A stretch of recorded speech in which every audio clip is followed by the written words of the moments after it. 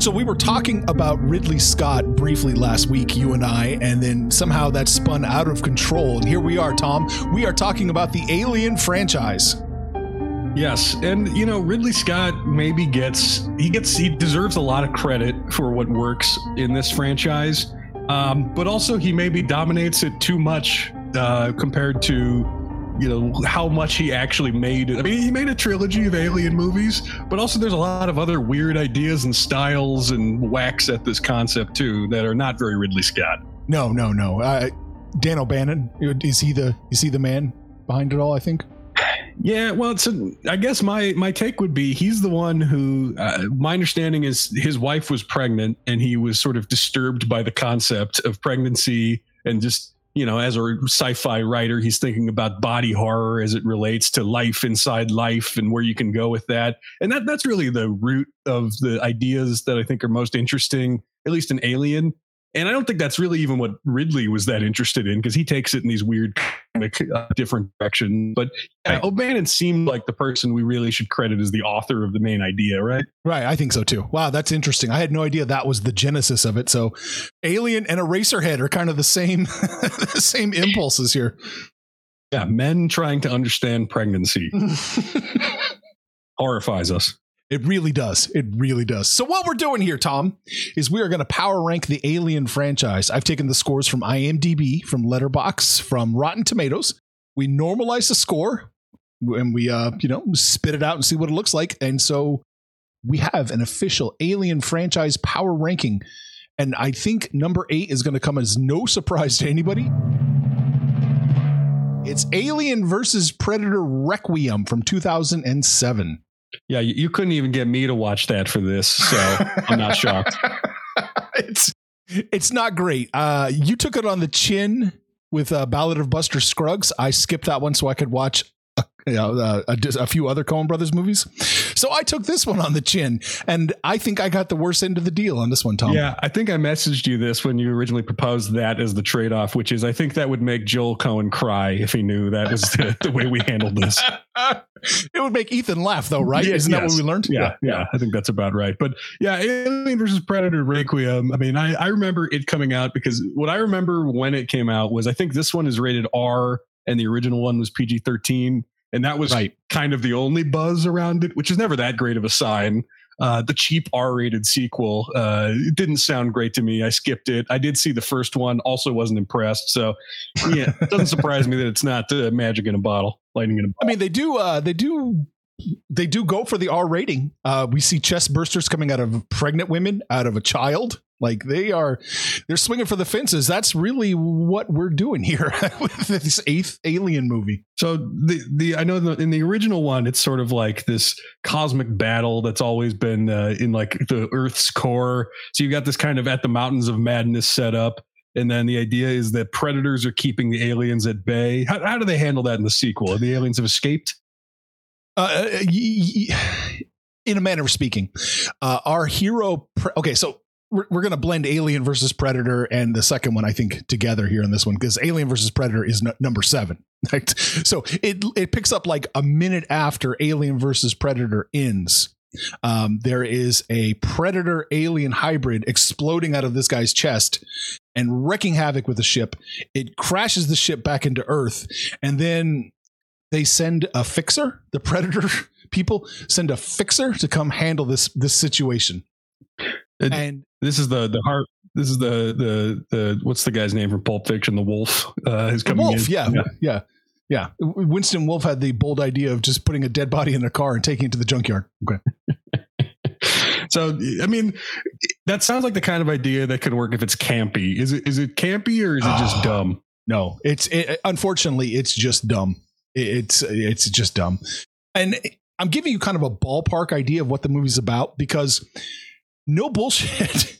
It's almost impossible to see what's going on in this movie. So this is battling White Walker territory here. As how hard it is to see anything that's going on. It was the DP from the Texas Chainsaw Massacre of all things. Of the which of the Texas Chainsaw Massacres? Numero uno. Really? Okay. Yes.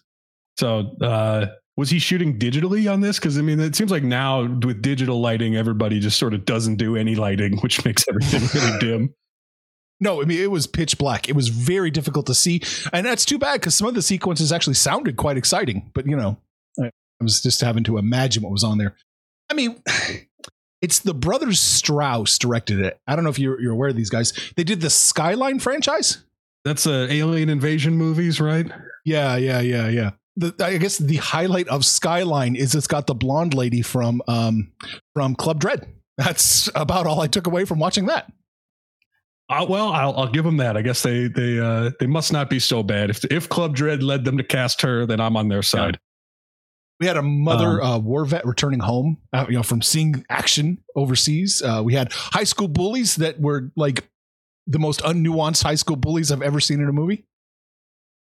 Yeah, I mean, I'm not surprised they didn't try that hard. It sounds like they didn't think they needed to, and I don't know. I will probably never watch this one, and I'm not shocked that I think.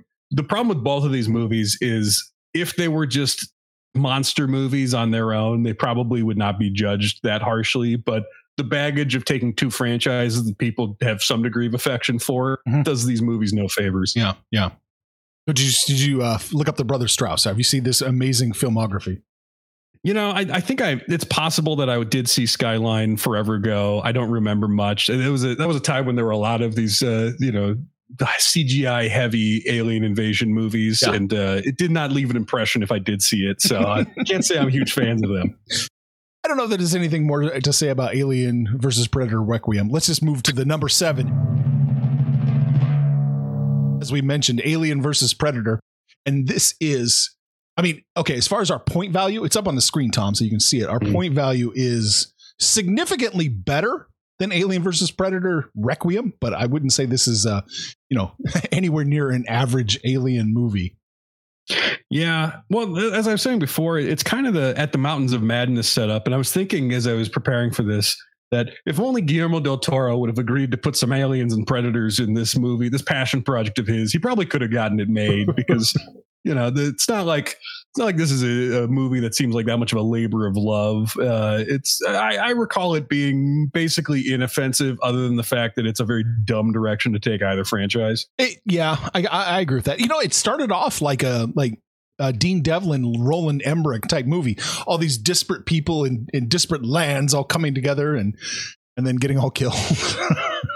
It's at least, I guess, it's taken a swing at a different way to do an Alien or a Predator movie, because both of we'll talk about this, but Predator movies, they've got like the formula. You sort of have the formula for how to do a Predator movie. Aliens kind of got that, but also all over the place. So they're not opposed to the idea of like, let's mix it up. Let's try something new, even though I wouldn't say this was especially successful. I never thought I'd see a Predator movie, or maybe I should say an Alien Predator movie that dealt with ancient aliens and Chariots of Fire. Was it Chariots of Fire? What's the 70s book? The Von Daniken one. Yeah.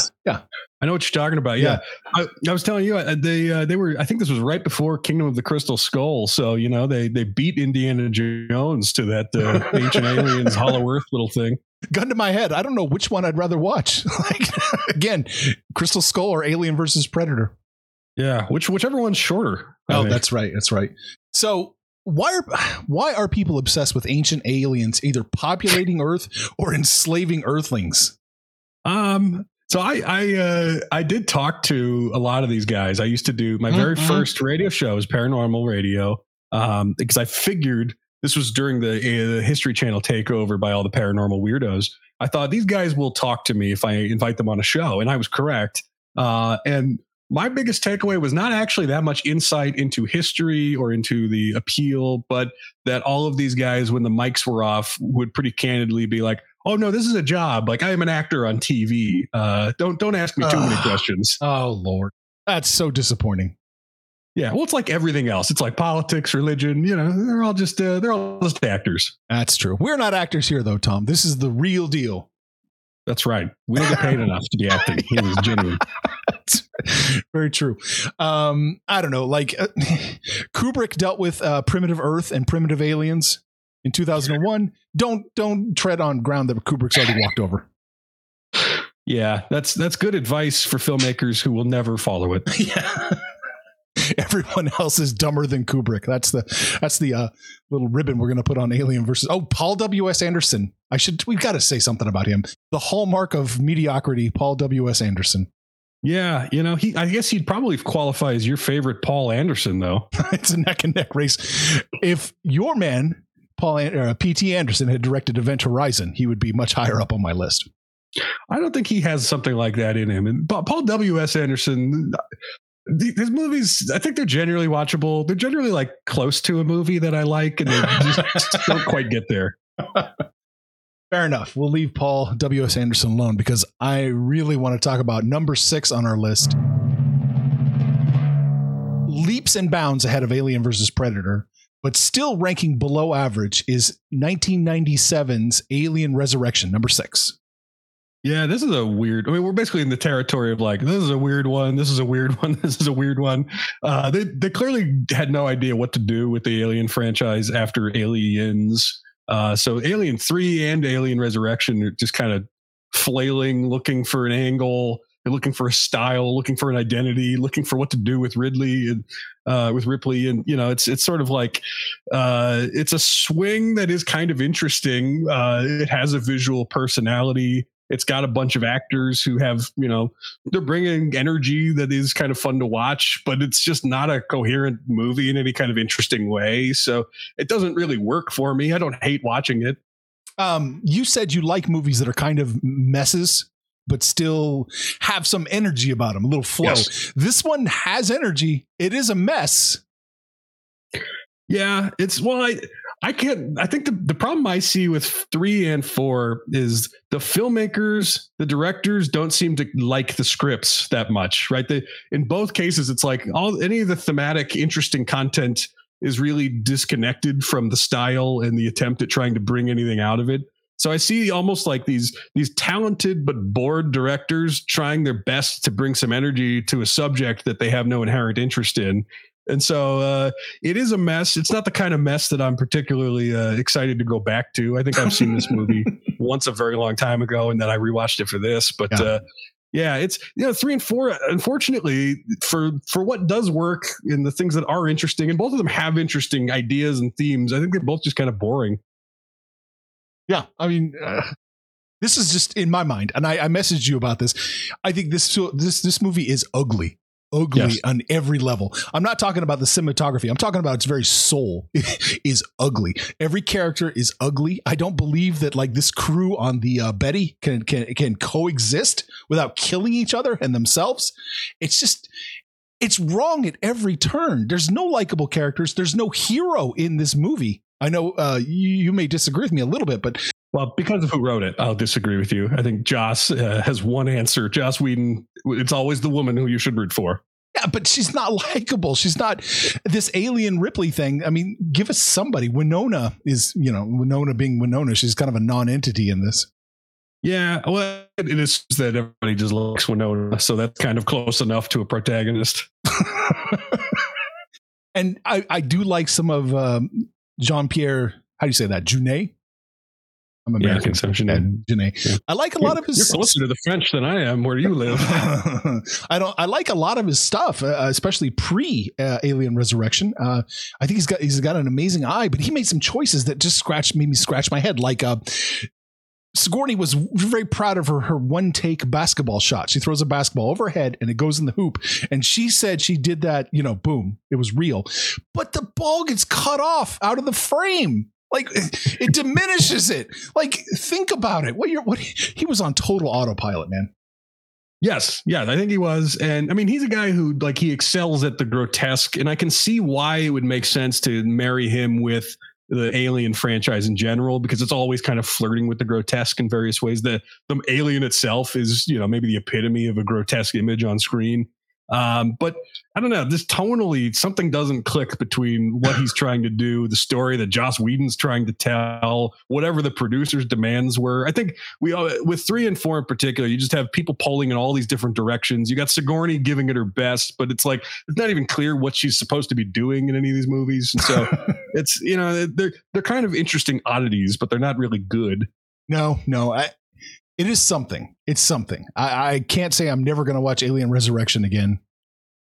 but it's going to be a good long while.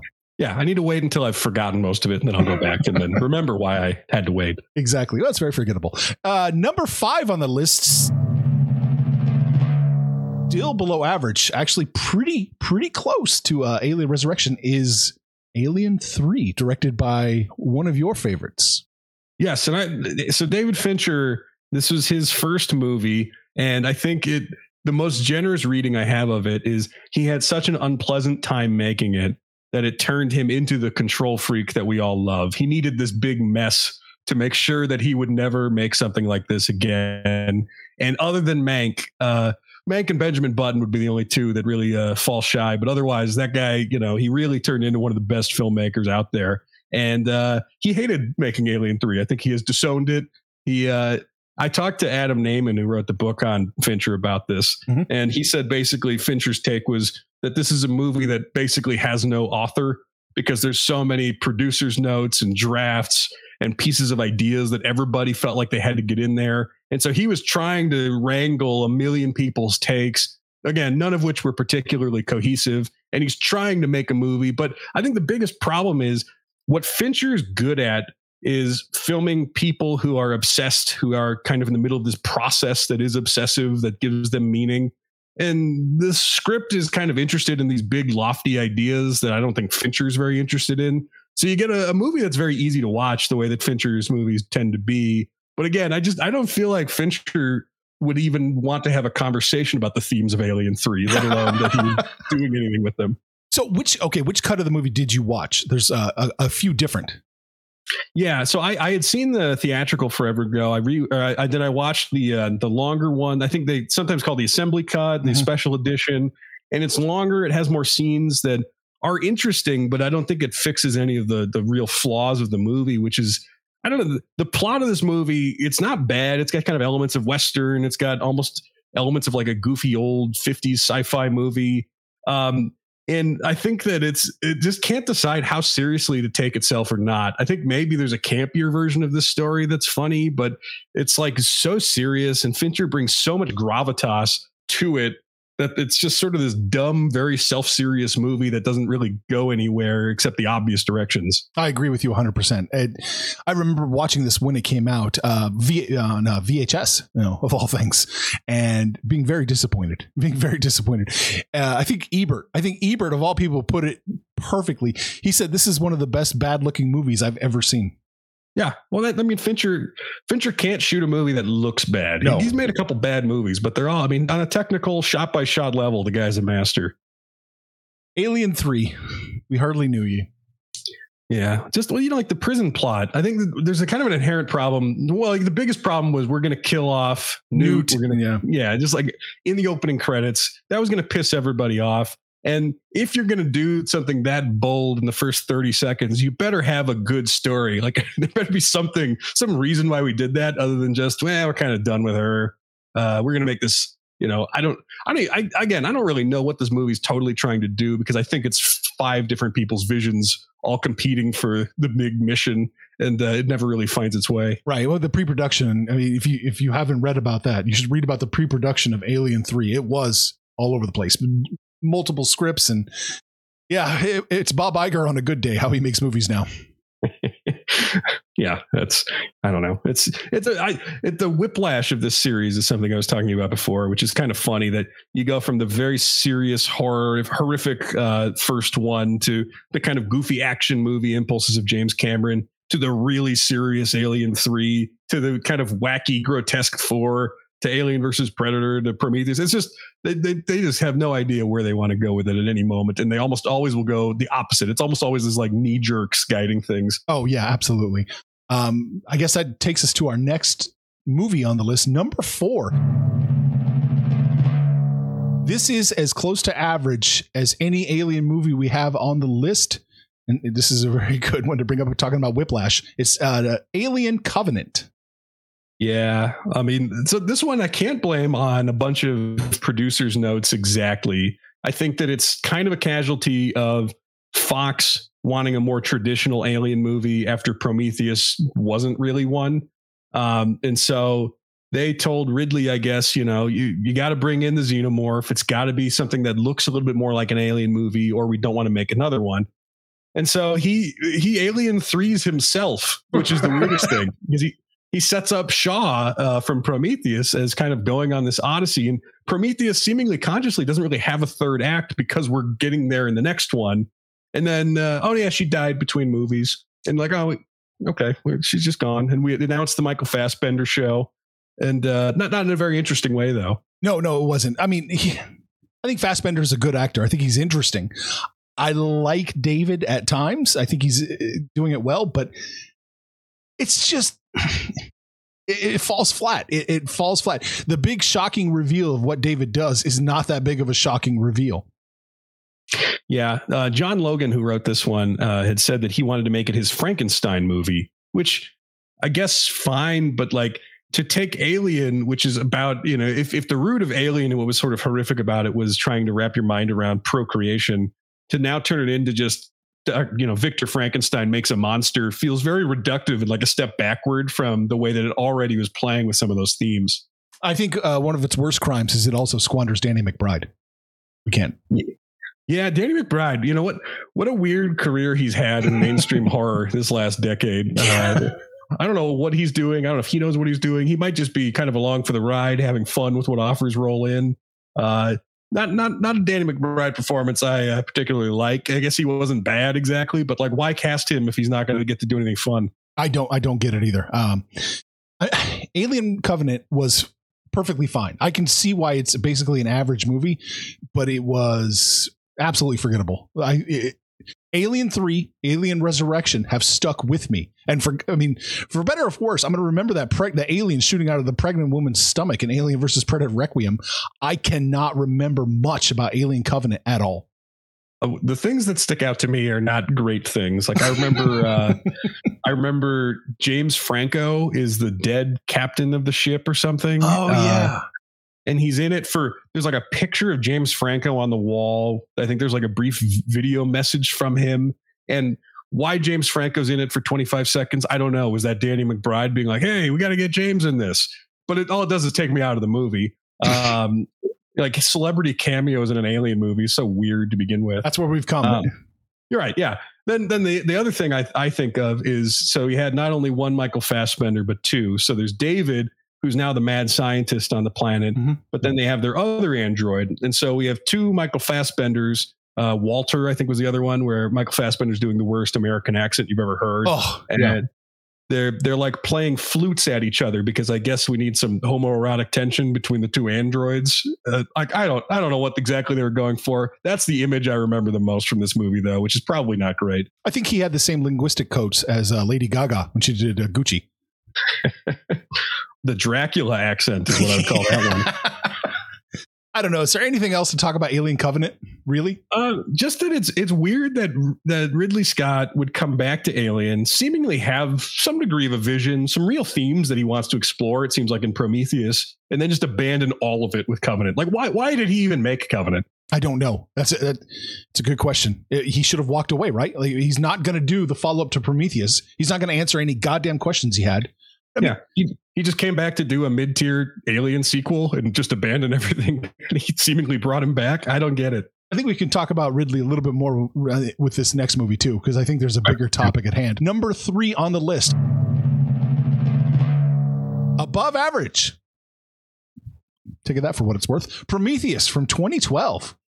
Yeah, I like Prometheus. It is a flawed movie. There are real problems with it. I think as I've already said, it's a movie that doesn't seemingly have a third act. It sets up a lot of interesting ideas. It feels like a movie that has kind of a coherent, at least interest in its own themes, which the series has struggled with for a long time. But I think that it's something that I was thinking about with Ridley Scott in general. And I was thinking about even with his Moses movie, with Blade Runner, with Napoleon even. But he goes back to this theme of people who are looking up to someone or something, whether it's like a god or a parent or some version of the two, and to sort of like need to find meaning in your own creation, but then to have the creator either be indifferent or actively hostile to you. that's a theme that he's gone back to a few times. And I think it is an interesting dynamic. And so here we're back in Ancient Aliens territory. We've got Shaw, who wants to meet God more or less, and thinks that all meaning can sort of be solved with her own sort of problems with procreation. And so like we got kind of an interesting thematic setup. Meeting God in theory is the answer to everything. She meets God. God does not like humans, and God does not care about humans, and humans are this sort of puny things to him. And I think that was interesting. That juxtaposed with David, the AI, kind of in his complicated and eventually hostile relationship with his creators. All of that mostly works for me. It's the fact that the story doesn't really go anywhere beyond those ideas that I have issues with. You're absolutely right. It sets up a lot of interesting questions, and it has no interest in this movie of answering them. This is what we call the Lindelof special. Yes. Well, yeah. I mean, he and J.J. Abrams were a good match for each other making pilots for TV, because that is what a pilot does, right? It sets up a lot of interesting ideas, characters, conflicts, and then somebody else can end it. Right. It's not going to be our problem. How much? Okay. We've talked about this a little bit. Let's spin this off into a bigger conversation about Ridley. How much does he really care about story? How much does he get story? I have said, I don't believe Blade Runner. I don't believe that when he sat down and shot Blade Runner, he necessarily believed Deckard was a replicant. I don't think he thought about that until much later in the process. Yeah. Well, I was saying to you, the fact that he's almost pioneered the director's cut, not necessarily out of studio interference a lot of the time, but just because he himself realizes a year later what the story was. And he feels like, oh, actually, if I go back and add 15 minutes or make a few cuts here and there, I can tell the story I was trying to tell the first time. It seems like he's the kind of guy who, while he's making the story, is not introspective. And then once he's done with it, gets away from it for a little bit, he can look back and say, oh, I see what it was supposed to be. Interestingly, Prometheus does not have a director's cut, although I hear there's some interesting deleted scenes on the DVD. Oh, really? I guess you're right. What else can you add? The story's there. It's all laid out. There's not going to be any other mysteries to it. I find that really fascinating about Ridley and kind of discovering the story while maybe he's shooting the project. Maybe when he's editing the project, he starts to kind of see maybe what the story's about. He must just approach it from a more visual perspective, right? Yeah. Well, he notoriously shoots very fast, edits very fast. He's not hands-on in the edit, it sounds like. Like he'll sort of come in and say, yeah, looks good.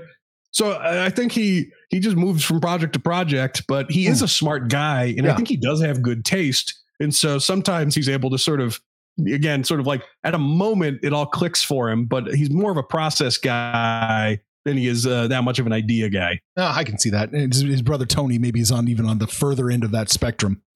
Yeah. Lindelof did say that Prometheus was written basically through sitting and talking to Ridley Scott every day for a month. And the two of them just went through ideas. And Ridley had so much that he was feeding to Damon Lindelof. And then Damon Lindelof wrote it into the script. And so to me, it might have been the both of them feeding the same bad impulse, which is like, we're not sure what to do with these, but we do have some interesting things to talk about. There's some interesting conversations that seem to lead to interesting plot strands, just not much of a plot itself. Right. And then it all just goes away. We'll never know. Right. That's the heartbreaker. Really. It does set up interesting questions. I honestly am on the fence. I cannot decide if I like Prometheus, if I love Prometheus, or if I really hate Prometheus, because all those things are inside me while I'm watching it. All those emotions are coming out. I love it. I hate it. I kind of like it. Yeah, I think it gets what I like about the first Alien, which is the designs and sort of that foreboding feeling of doom. Yeah, which the rest of the other movies don't really capture in an interesting way. But it has that. It's got the right feeling. It's got a good cast. It's got some decent characters, some stupid characters. Kind of a mixture. But it's really close to working. So I give it the benefit of the doubt. Gotcha. There. It is a beautiful looking movie. I will say that. Just gorgeous. Yeah. Let's move on to holy cow, top two, and it's close. Oh my word, is it close? These two movies are neck and neck for the number one spot, but Aliens from '86 is number two. Yeah, this is where everyone's gonna hate me because I like Aliens. I think it works as an action movie. It doesn't really do what I like about Alien, and so I think that as an Alien sequel, it kind of has the inevitable problem, and maybe there's no good solution to it, which is a horror movie will never be able to sort of recapture that feeling of dread and suspense before you really know what the thing is. And so it's trying to compensate for that by not really trying to replicate that. It's making itself into something of a slightly adjacent genre. And it's pulling out all the tricks that James Cameron likes to pull out. Like now there's kids. There's a lot of sort of ideas he seems to be playing with still in the Avatar movies. But, he built this big epic action movie that I think diminishes the creature in kind of ways that I don't love, but it's an easy watch. I enjoy it. It's not a movie I go back to much, though. You're not the first one I've read about this, that most people, not most people, but I have read opinions where some people thought the aliens have been diminished because of this movie. Well, don't you think? I mean, they're just not as scary if you can just shoot them down. No, they're not as scary as if you can just shoot them down. But I agree with your sentiment. There's nowhere to go with it. And I think Sam Raimi watched this movie with great interest, saying, so if you make a sequel, you just change the genre, huh? Yeah. And thank God for that. That might be the best argument that I should loosen my dislike of my reservations toward aliens. I think it's one of the best action movies maybe ever made. I think it's right up there. I think a lot of I hate to say this word because it used to mean something, but like movie geeks, it doesn't mean what it used to mean. There's a point of entry. And I think for a lot of people my age, Aliens was that point of entry. Maybe Terminator was for some people, but Cameron was a point of entry for us going, oh, wow, there's really interested about this. And I want to explore, just explore film a little bit more. Yeah. And, we were just talking about this, but one of the things that Cameron does amazingly in these early movies is he knows exactly who to cast for every little part. So every single character who's on screen for, more than 30 seconds, there's something interesting that they're bringing to the energy of the movie or the momentum of the scenes. And I think that does a lot to carry some of what I would say are his less exciting impulses. And I wish that he was still doing that as he makes Avatar for the rest of his life. No, Avatar is going to be just generic oatmeal. Don't vanilla ice cream. Just it's working. That's the thing. I can complain about him all I want, but clearly he understands the general populace and what they want more than I do. What a great impulse to put Paul Reiser in as a piece of shit. I love that. It still makes me laugh. Yeah, exactly. All right. It's a masterpiece. Tom doesn't like it that much. He called it to me one-on-one, the how would you even pronounce that word? Rambo 2ification. Rambo 2ification of the alien. Well, I stand by that because I think you got this kind of very interesting, more serious piece with the first one. You get this James Cameron influenced successful action movie. But the question is was that really a great turn for the series? Or was that just a good action movie? And that's where it's Alien and Rambo. They're the same thing. Hey, okay, there you go. Maybe they should have done Alien versus Rambo. Maybe that would have been. Oh man, Sly would do that in a heartbeat. They were floating that idea that Rambo was going to be like somewhere in a cold, I want to say, and they encounter like an alien monster. Yeah, I remember reading about that on Ain't It Cool News forever ago.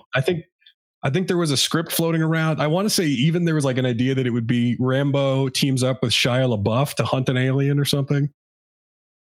So right. It's a shame we didn't get that one. It was a dark time in American history when we thought Shia LaBeouf was worthy of carrying movies. Yeah, I don't know. Well, there's always time. He's still alive. Both of them are still alive. We could make this alien movie. Number 1 on the list. I know this is going to come as a shocker to everybody, but it was close. It was really, really close. Alien, 1979. Yes, and it deserves it. It's a great movie. It's a smart movie. And I was thinking about this today. If that movie came out for the first time today, it doesn't really make any sense to say that because it's been so derivative. So much has been so derivative of it since. But would we consider this an elevated horror movie if something like this came out today? That's funny. I have something very similar to ask you in my notes. Yeah, it definitely proves, I think, that with the right idea, you can still hang a very interesting story on a slasher framework. Yes. Yeah. And it is a smart movie. It has real ideas. It has real themes that sort of inform the horror, which is basically what elevated horror does, except it generally leans into like trauma is the monster, which it doesn't, at least it's smarter than that. Yeah, it is smarter than that. There's real trauma here. I mean, and, when I talk about, putting interesting ideas on the framework of the slasher, I didn't mean to insult Ty West directly.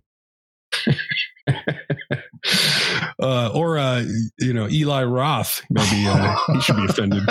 Maybe so. But man, yeah, what a great movie from the jump.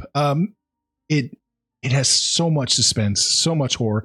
It really makes you feel like, and I love it when sci-fi can do this because they don't do it very often. Space is really, really weird, really weird and dangerous. Yes. And the danger within, the danger without, and the way that it plays with both of those ideas. Who can you trust? What can you trust? Can you trust your own body? I mean, these are all very simple questions, but there's so much horror you can find in it. Yeah, absolutely. A lot of, and we don't usually go down this route, but a lot of sexual undercurrents and themes playing throughout this movie with obviously the face huggers impregnating you through the mouth, trying to kill Ripley with a rolled up like magazine in the mouth. It's a very interesting undercurrent, and we have shied away from that as a society, or maybe in horror, a lot. That's true. And even when Ridley Scott comes back, it's not like that's really that pervasive. That doesn't seem to be the stuff that he's especially interested in, even though he handles it well in Alien. Yeah, maybe they need to kick it over to Cronenberg, let him handle an Alien movie. Oh man, he would never, I don't think, but it's that body horror instinct that very few people do body horror well or intelligently. And the two of them are able to pull it off. I mean, Cronenberg, anytime he tries, basically he finds some way to get that and, get under your skin with images you'd never even think of. Ridley Scott never really goes back there. I guess maybe elements of Blade Runner a little bit, but not in any meaningful way. Well, that's why I think we circle back to the beginning of the conversation. It's probably Dan O'Bannon and his impulses there. Yeah. And, thank God that somebody like him was thoughtful. He was smart. He was thinking about how terrifying pregnancy is and the way the body changes. And he was able to manifest his fear into a really, really smart script. And then thank God beyond that H.R. Giger was able to design this amazing creature. I mean, the designs of Alien, that's the star of the show, which is how you'd hope it would be in a horror movie in general, monster movie. And it's just, I don't think it's ever been matched really. And all the sequels can never really match up to the fact of just seeing that dread, seeing the disgusting nature of the creature itself. It's amazing stuff. It's firing on all cylinders. It's a great movie.